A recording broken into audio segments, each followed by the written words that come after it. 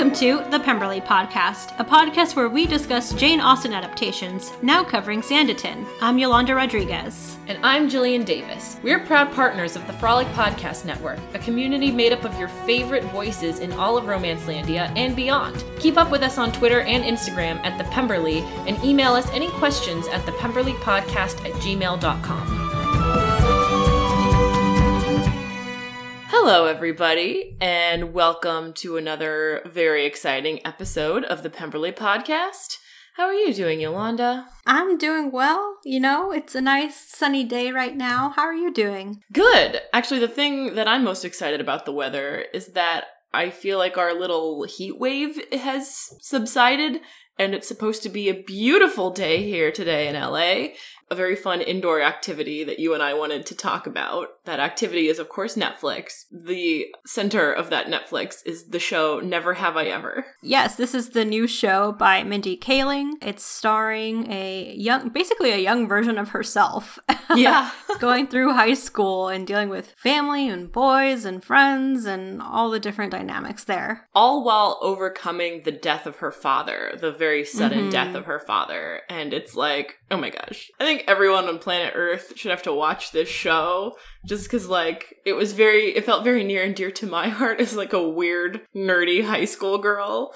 Davy is the name of our main character, and she's very desperate to be popular. I was never desperate to be popular, but I also understand feeling like a huge weirdo nerd in high school and also adulthood. And so I thought it was just like a really great show showing her life. Full disclosure, I was destroyed by the end. Everyone I have spoken to about this show was destroyed by the end. You will cry. And if you don't have a heart. I'm sorry. We should also talk about the fact that one of the friends Davy has, the actress, is from Victorville. Yeah! It's Fabiola, right? Who is from Victorville. Yeah, the actress who plays Fabiola. Major shout out to our fellow IE people in entertainment. There's not a lot of us. Everyone should watch that show. It's wonderful. Watch it with a box of tissues. And speaking of small towns... Love that transition. Small suburbia towns, I guess. Yeah. Let's talk about Sanditon. Let's. So the official logline that the PBS website gives us for episode 7 of Sanditon is, with the regatta approaching, the success of the resort hangs in the balance, as do a number of romances. So mysterious. So I like intrigue. This one. Yeah. It's so great, because I didn't even know the word regatta existed until I saw this show. And now I can't help but, like, gasp and swoon and put my hand to my heart every time I say, like, regatta. You know, like, I just feel like that's the only way to pronounce it.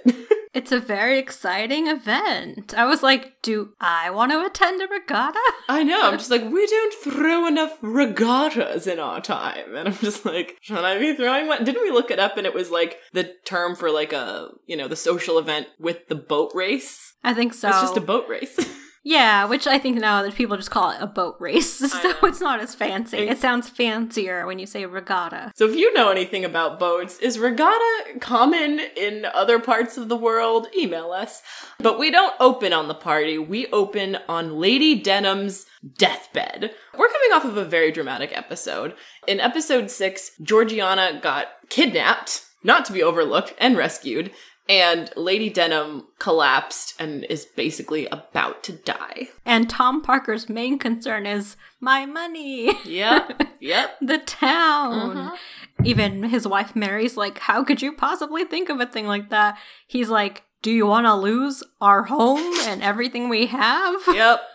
I mean, and she's like, oh God, right. I mean, it's very practical thinking, but we'll see this over the course of the episode. But nobody's really sad that Lady Denham's about to die. Like, Tom, will I lose my main investor? And for Clara and Edward and Esther, it's like, am I going to lose my potential fortune?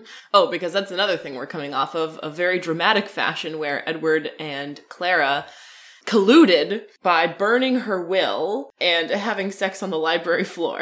Yeah, because it really is about what Lady Denham represents. Like, what does her death mean for all these different characters? And in true, I guess, Disney villain fashion, or any kind of true villain fashion, Clara decides to reveal her entire plan, or what all her schemes, to Esther. She's like, and here's every single bullet point of what I've been doing, and what you think is true is not true. Edward and I had no choice but to burn it.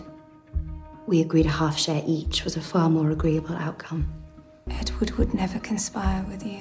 And yet, there is no way to feign the kind of fondness he showed me. She has always seen her and Edward as like the true people who are scheming against Clara and against everyone else. And actually, that's not true. It's Clara who's kind of been scheming behind her back with Edward. There's a really like solid slap that across the face that Esther gives Clara. Yep. And really it's just like out of anger because like this person that she genuinely loved doesn't love her back. She feels like betrayed. Yeah, I mean, she has every right to feel how she's feeling. Something that we've discussed in the past is she doesn't really have her own identity. She doesn't really have a life outside of Edward. So it's like she very much sees this as him and her against the world. And when she hears that he'll totally sell out and work with the enemy, that's its own slap in the face. And I do love that you pointed out it was a very Disney villain of Clara to do that, because then Esther goes into an unconscious Lady Denham's bedroom and is just like, screw it, you know? Like, she has nothing left to lose. She basically is probably getting screwed out of a fortune. She doesn't have anybody who loves her. So she's like, just so you know, no one's really sad about your death. You're an old, mean lady, and no one's sad that you're going. But here's the trouble that has been caused by Edward and Clara. I'm not happy about it, so there. It's interesting just how much they've just been after her fortune, and it really isn't about her at this point. It's never been about her. Maybe if they had known up front, like, yeah, you're all getting equal shares or something. Even between Edward and Esther, like this manipulative relationship, like, would it have ever occurred either? You know, there's a lot that, unfortunately, the fortune like kind of messed up with all their lives. Because it really leads me to believe, because we started really not liking Esther as a character. Like, she gave us definite Caroline Bingley vibes. And I feel like over the course of the show, we've really learned that she is a product of the world that she's coming from, which is like Edward. And he just like, part of me thinks he's not even capable of loving anyone because he's so selfish. He only loves himself. He only wants to make sure that he's got enough money in his pockets to like live a lavish lifestyle. Right now, it's not good for anyone, but in the end, I think it's actually very good for Esther because everyone has been revealing who they really are. We'll definitely see more of it in this episode, but this is where we see Esther at her most vulnerable. Mm-hmm, for sure. She bears it all to what she thinks is an almost corpse of Lady Denham. I mean, the German doctor's running in and out. Like, she's definitely about to die, you guys. Like I said, in my humblest of opinions, I think it's all the seawater that she has been drinking. But, I'm not a doctor. What do I know? There's a lot of like little storylines that are happening throughout this episode because, again, we're like second to last episode. So much needs to get wrapped up. So we're getting like very quick glimpses of everyone's story at the same time. So it's a little hard to feel like we're not just jumping around, but we're trying to like figure out what to focus on. I know. There's a lot of loose ends that need tying up. A couple of things they set up early on is that Georgiana is not okay. She is wallowing in her room from being kidnapped, which totally comes with its own PTSD, and Sydney's like, get up, it's a great day. He just kind of leaves Georgiana's room, shows up at his brother's house with his widowed ex-girlfriend, and then, now that this is super important, I just want to throw out, they threw in a scene where he's like stress swimming in the sea, and he comes out of the water, very naked as per usual, and immediately puts his clothes on without drying off with a towel or something. And I frankly don't understand when people do that in the movies. It's unacceptable. You can't just put your dry clothes back on your wet body. Monster. He just wanted to fit in another scene where you could see him shirtless. He's just doing the most as an executive producer. He's doing his part. But after we sort of check in on these early points of the episode, we are back to Shea Denham, where Lady Denham has risen from the dead, pretty much out of spite. Yeah, the doctor's like, it's miraculous. It's like unprecedented. How could this possibly have happened? But he's like, yeah, my remedies, I guess, work, which is a surprise even to the doctor. But I do like that. After Esther had kind of revealed everything, she is like, no, I'm not done yet. And like comes back up and is stronger than ever, or regaining her strength. I love that she's like, I almost died once, never doing that again. Like, she's staying around for longer this time. It's great. And she basically calls all of her heirs to the bedroom, and Edward and Clara are like, oh, we were so worried. We never left your side. I'm so glad you're okay. And she's like, shut up. Lady Denham is kind of self-aware in that she pretty much knows that no one likes her. You know, she knows that no one's really going to mourn her death. But I think that Esther's sort of truth to her while she was quote-unquote unconscious, maybe she felt like a little alliance with her, because she basically turns on Clara and Edward. Like a phoenix, I am rising from the ashes, which is more than can be said for my last will and testament. It's like your miserable souls. That is blackened beyond redemption. And so she's like, Edward, you're disowned. Clara, you didn't have a huge claim, and now you have even less of a claim. I never want to see your guys' ugly faces ever again. The way Clara looks at Edward is like she assumes he told her, or he said something. Because that was something before Esther went in to see Lady Denham and reveal everything. Edward was actually in the room for a long time. Like, they were waiting. So we don't know exactly, like, what he could have been saying too. Maybe he was revealing a lot of stuff too, or who knows what he was doing in there. We don't see it at all. Clara's Disney villain reveal ended up coming back to hurt her in the end. I know, it's funny because she just did that to hurt Esther and bring her down, and then she was like, psych. She confessed everything, and, well, it's funny because it's not like she goes to loving Esther. She's like, well, Esther, it looks like you're my only heir. Like, looks like you're the last one standing. I feel like Esther has a job that I consider a cool job for upper-class young women at the time, which is just you were an older lady's companion. I, for one, think this is a great job because you just have to hang out with an older lady, you guys talk about whatever, and then you get to live a lavish lifestyle, and then eventually you get married, and it's great. Kind of like Amy March in Little Women. Sure. I think what's interesting, too, about Esther getting the fortune now is that she kind of came to a place at the end of her speech where she was like, I don't really care about the money anymore. I don't care about this fortune, because it has, like, she used the word of, like, it's like a cancer, and, like, it's been kind of taking over all their lives. So she almost accepted the fact, like, she's like, you know what? I'm not gonna get a fortune, whatever. And now it's suddenly all hers.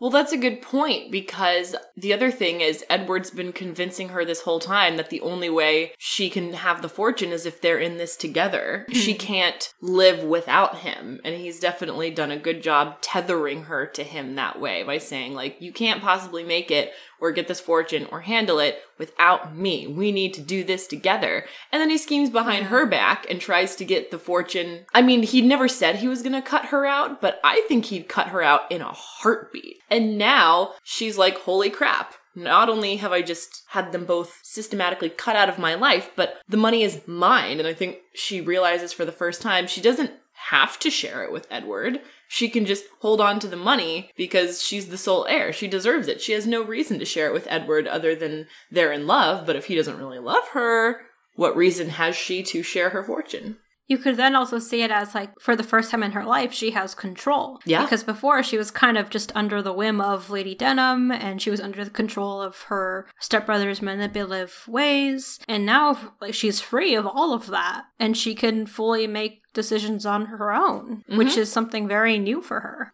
Cut to, guess who's back in town? Babington. Yeah, he's in town for the regatta because he's one of the, along with Crow, who is like constantly drunk, they're one of the pairs who are going to be competing. And he's like trying to not really look around for her, but he's looking around for her. Even Crow's like, why are you still hung up on this woman? And he's like, no, I'm not. And he's still looking around for her.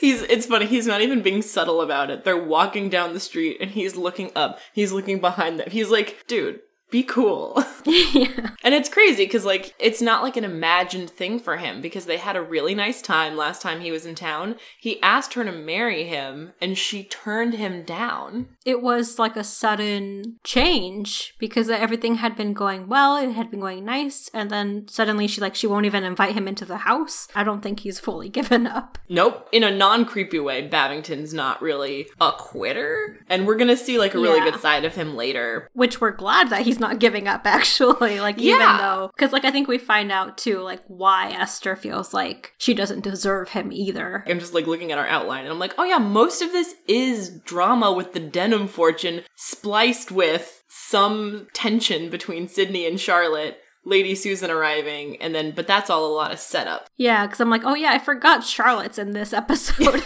We've been talking about the denim fortune for so long. You know, the last few episodes have not been all that denim heavy, and so now this is like one of the big ends that get tied up. One of the things that we see after Esther, so Edward and Esther have kind of a reunion after Lady Denham disowns him, and he's like, we won, we did it. And Esther's like, really? You're still thinking about the money? You're not thinking about me, you're not thinking about anyone but yourself. Obviously this line didn't happen, but he kind of came at her of like, we won! And she's like, you mean I won. And that was a great moment. So now we're steadfastly approaching the regatta. One of the early activities is a sandcastle building contest. And everyone's sort of happy except Charlotte. Charlotte's building sandcastles with the Parker kids. Sydney and his widowed ex-girlfriend stroll up and they're like, this looks fun. You can definitely see, I feel bad for forgetting her name, but I also don't feel bad for forgetting her name. But ex-girlfriend is like kind of making side eyes at Charlotte because I think she notices that Sydney is paying a lot. Like, she's a poor farmer's girl guest of his brother, and he knows her pretty well. Yeah, her name's Eliza. Also, like, she kind of puts down everything about Sanditon and about the sandcastle competition. She's like, oh, I've been to so many other regattas, and they had this and this other thing, and, like, she's just really putting down everything about Sanditon, almost, like, expecting Sydney to join in, because maybe that was something he did before. Maybe, like, they were always making fun of things together, and Sydney has a different perspective now. He's not just looking down on everyone, he's maybe trying to see people a little more equally. Perhaps that is Charlotte's influence. I could definitely see him as the kind of guy who would, like, snicker in the corner of just like, isn't this stupid? Isn't this dumb? And then Tom Parker is handing out ribbons for the sandcastle contest when his sister barges in and is like, Lady Susan, who's, we've sort of essentially learned is, like, mistress of the Prince Regent. She's in town, and she's like literally the coolest person who's ever going to be in Sanditon. You gotta say hi to her now. So Tom, like, runs from the beach to greet Lady Susan, who has found herself in Sanditon, and he's like, welcome, we have everything you could ever want here. And she's like, thanks, I don't want anything. I came here to finish my conversation with my good friend Charlotte. And everyone's like, what? Yeah, I like that Tom Parker even immediately hands her a business card and she's like, oh, cute. I'm not here for this. Like, I would have gone to Brighton if I wanted the sea. Yep, I'm not here for you. I'm here to learn about the small town drama of my friend Charlotte. And then it's kind of cool because Charlotte gets to hang out with the most popular lady in the country for the regatta. So basically everything from here on out takes place at the regatta. Lady Susan is like pro Charlotte. She's shipping Charlotte and Sydney in a big way. I gotta say, this episode, I personally am very pro young Stringer. Why is that? I'm glad you asked. Earlier on, he runs into Charlotte and he was like, I would very much like to have a substantial conversation with you at the regatta. He shows up for her, and when she and Lady Susan are walking around and Lady Susan's busy with her London friends who have joined her, he's like, can I walk with you? And she's like, yeah, I've got to like walk and check on some of the boats if you want to walk with me. And actually I feel really bad for him because he's like, you seem down. And she's like, yeah, I basically just found out this guy I love doesn't want me back. And he's like, oh, cool. Well, no, he weirdly kind of thinks that they're talking about each other because he's like, but what if he loves you back like 5 times more? And she's like, no, there's no way. And he's like, no, she can't see I love her. And you're like, no, this conversation is not about you, Stringer. Like, you've never revealed anything to her. No. Well, I mean, he's been really nice to her, and they've had really nice conversations. I think he just didn't think of the fact that, like, there's someone else. He finally sees it in this episode. He's like, oh, all this time where, like, she's been talking about this distress about someone has never been about me. It's been about someone else entirely. So they sort of part ways there, and Charlotte and Sydney have a very sort of, intimate is a strong word, but they have a sort of like an intimate moment together because he's setting up the rowboat for the regatta, and he like asks her to help him balance the boat, and so there's hand holding. I would say it's intimate because they hold hands, and then like he like reaches and like touches her back too. So yeah. Like, oh, I forgot about the back touch. It's a very close, intimate moment between them. And not only that, but they're rowing along, and who should see but Eliza. Yeah, and I love the way Eliza is like, I gotta break this up. Yep. She calls out to Sydney and she's like, look over here, remember? And that's when he kind of, separates himself a little more from Charlotte. But I also kind of like that throughout. Now that Eliza's back in town and a little bit back in his life, he's also trying to out loud process this with Charlotte. Because one of the things he says, a man cannot step into the same river twice. You ever heard that? He is not the same man and he's not the same river. So he's like trying to figure out too, he's like, if I go back to Eliza, is that not just me? Like, am I the same man still? I think he's just trying to process like, what am I gonna do?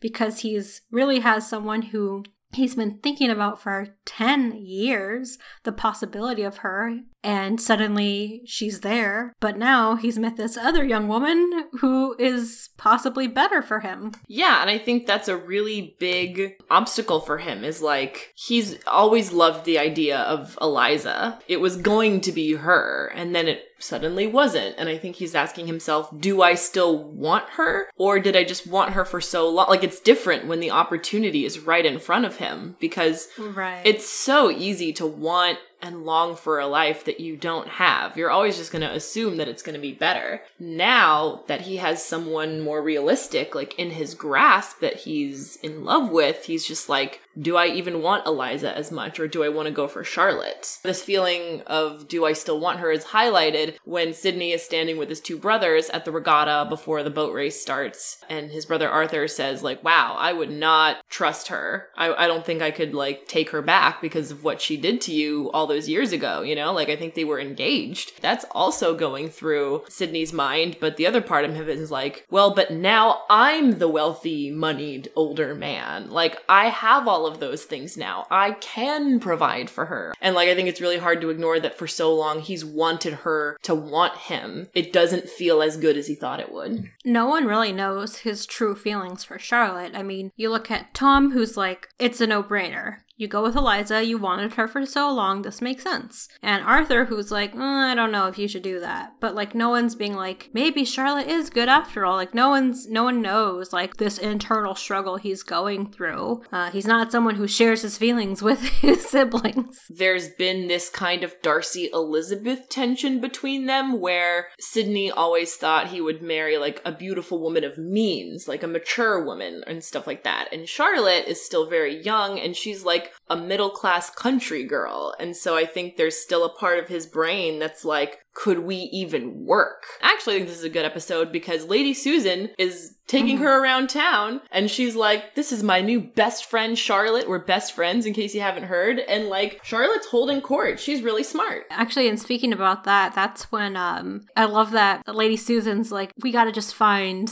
Eliza's Achilles heel. And she's like, oh, I realized it's you, Charlotte. Like, you're the person she's just like obsessed with right now. And they get into a conversation. Lady Susan tries to make it about marriage, and that's when Eliza's like, well, Charlotte, you're of an age where you should be thinking about marriage. You should think about someone like in your village. Yeah, that was rude. That's like a little bit of that's a bit of the conversation between really Lady Susan going to bat for Charlotte. She could easily marry someone of status, and Eliza's like really trying to push her down, being like, no, she'd be more comfortable with someone who is just like of her level. And it's not something that Sydney obviously can weigh in on, because he is the person of status who may have an interest in being with Charlotte, so it would be very obvious if he weighs in on the conversation. But obviously that upsets Charlotte, because this woman who she's heard great things about is just putting her down in front of everyone and really just embarrassing her. Because Eliza like tries to open it up to like everyone around, and then we're like, okay, let's stop laughing at Charlotte. Charlotte runs away, and Sydney catches up to her to try to stop her and like apologize on Eliza's behalf. In the background, you see Stringer looking on at the scene, and he's like, oh, she is in love with Sydney. Oh, it's never been about me. Okay.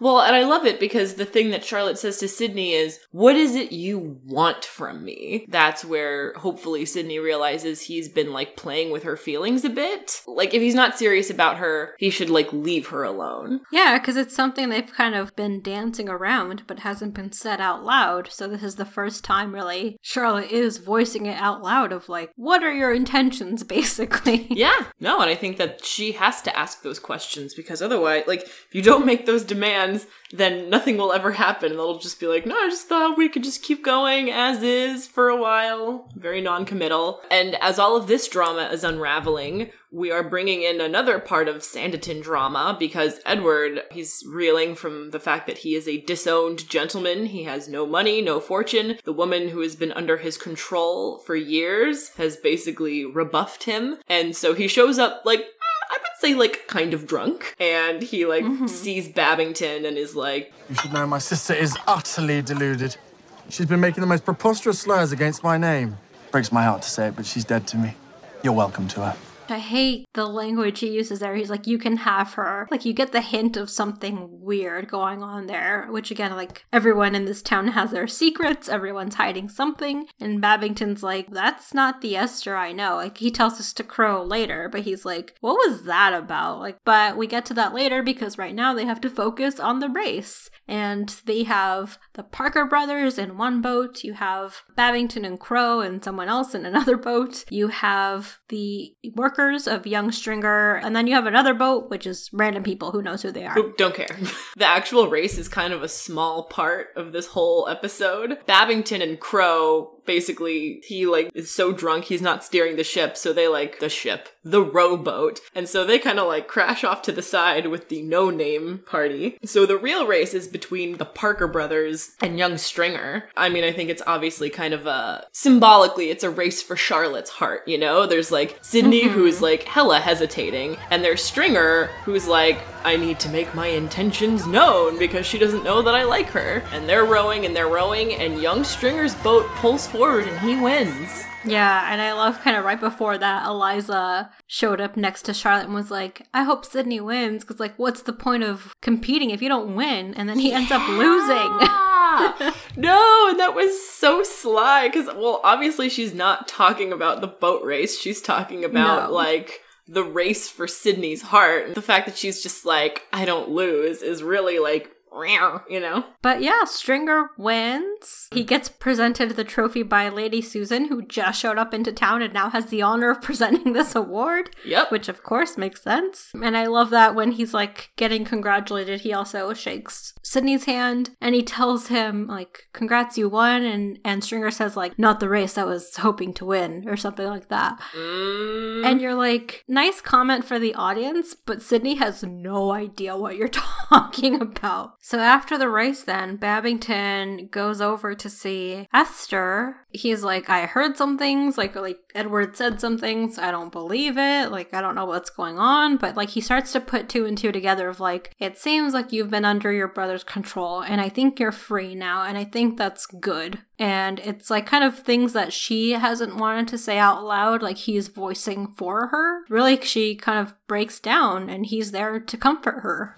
He alone has had the power to determine your self-worth, and he has abused that power in ways I can barely even guess at. I do like that he is coming to her just as a friend and trying to help her, though. Like, he's not coming here with the intentions of, like, and now she'll see that, like, I'm saving her or anything like that. He's just like, no, I'm here for you as a friend. You have so few people in your life who can do that right now. Yeah. Or who have ever done that. I think it's jarring to Esther because she's never experienced that in her life. Like, no one's ever been there for her. Yeah, I will say, though, like, I think it's fine that Babington is the one who helped her come to terms with this and really realize this. I do wish that it was Esther on her own coming to terms with this and learning this on her own. I think this is where I have, I guess, an issue overall with this show and the series, because I feel like a lot of things just are happening to the women, and it's not a lot of like the women taking their own power and going and taking action and doing things. It's a lot of just like things are happening to Charlotte, things are happening to Georgiana, and men save them. And in this case too, a lot's happened to Esther, and she ends up having to get really saved by someone else. And I do wish that there had been more of like women being able to kind of take back their own power. Because I feel like the only woman who like is definitely not controlled by any man, or like nothing about any man determines how she lives, is Lady Denham. Mm-hmm. And she's the one everyone hates because she's a mean old lady. She's mean for a reason, because like she knows like people are snakes and everyone's just after her fortune, so she's got to be wary of that too. I'm sure she reached a point in her life where she's like, no one will ever like me for me, so I may as well also be a total snake to people. So in a way, poor Lady Denham. I wouldn't say poor Lady Denham. I mean, I think she fully knows what she's doing, you know? She is very aware of the situation she's in, and she's like just trying to make the most of it, really. She's like, you know what? I'm gonna die being alone and probably not mourned, but like, who cares at this point? It's funny because she definitely gives me Lady Catherine vibes. Like, I feel like most insanely wealthy older ladies in Jane Austen's novels are just like, I'm gonna say what I want, I'm gonna be as stubborn as I want, and I don't care if any of you like me or dislike me for it. But the very, very, very end of the episode is not Babington offering his heart to Esther. It is Charlotte working late, and she's alone, and then Sydney drops by, and he's just like, hi, I know things have been weird. I just want to let you know that I feel I'm myself when I'm with you. Yeah, he kind of like doesn't really, but kind of sort of reveals his feelings toward Charlotte. There's just too many long drawn out proposals of love. Just say it. Yep. I feel like this is his way of saying it. Yeah, I mean, which just kind of confuses Charlotte a little more, because she's like, we've kind of been in this I don't know phase, so now it seems like they're headed towards something a little more positive, but we don't quite know what that direction is yet, because Eliza is still in the picture. Oh wait, no, that's right, because she thought he was going to go back to London with Eliza, and he chose to stay in Sanditon. Right. So that's a major decision on Sydney's part. I'm not going with Eliza. I'm choosing Sanditon, and in a way, he's saying, I'm choosing you, Charlotte. Yeah, but that's true. Again, he hasn't explicitly said that. We can only hope that's where things are leading, but we don't know yet. It's kind of like, will Esther accept Babington as he is? Will Charlotte and Sydney get together? I'm trying to think of all the other... We got a couple of loose strings. What's going to happen? There's a lot of stories. What's going to happen to young Stringer? Tune in next week to see how all these knots are tied up, because it's the last episode. Yeah, I mean, there is so much still to go through. It feels like we got through so much in the episode, and there's only one episode left to tie it all up. Stay tuned to see how this goes.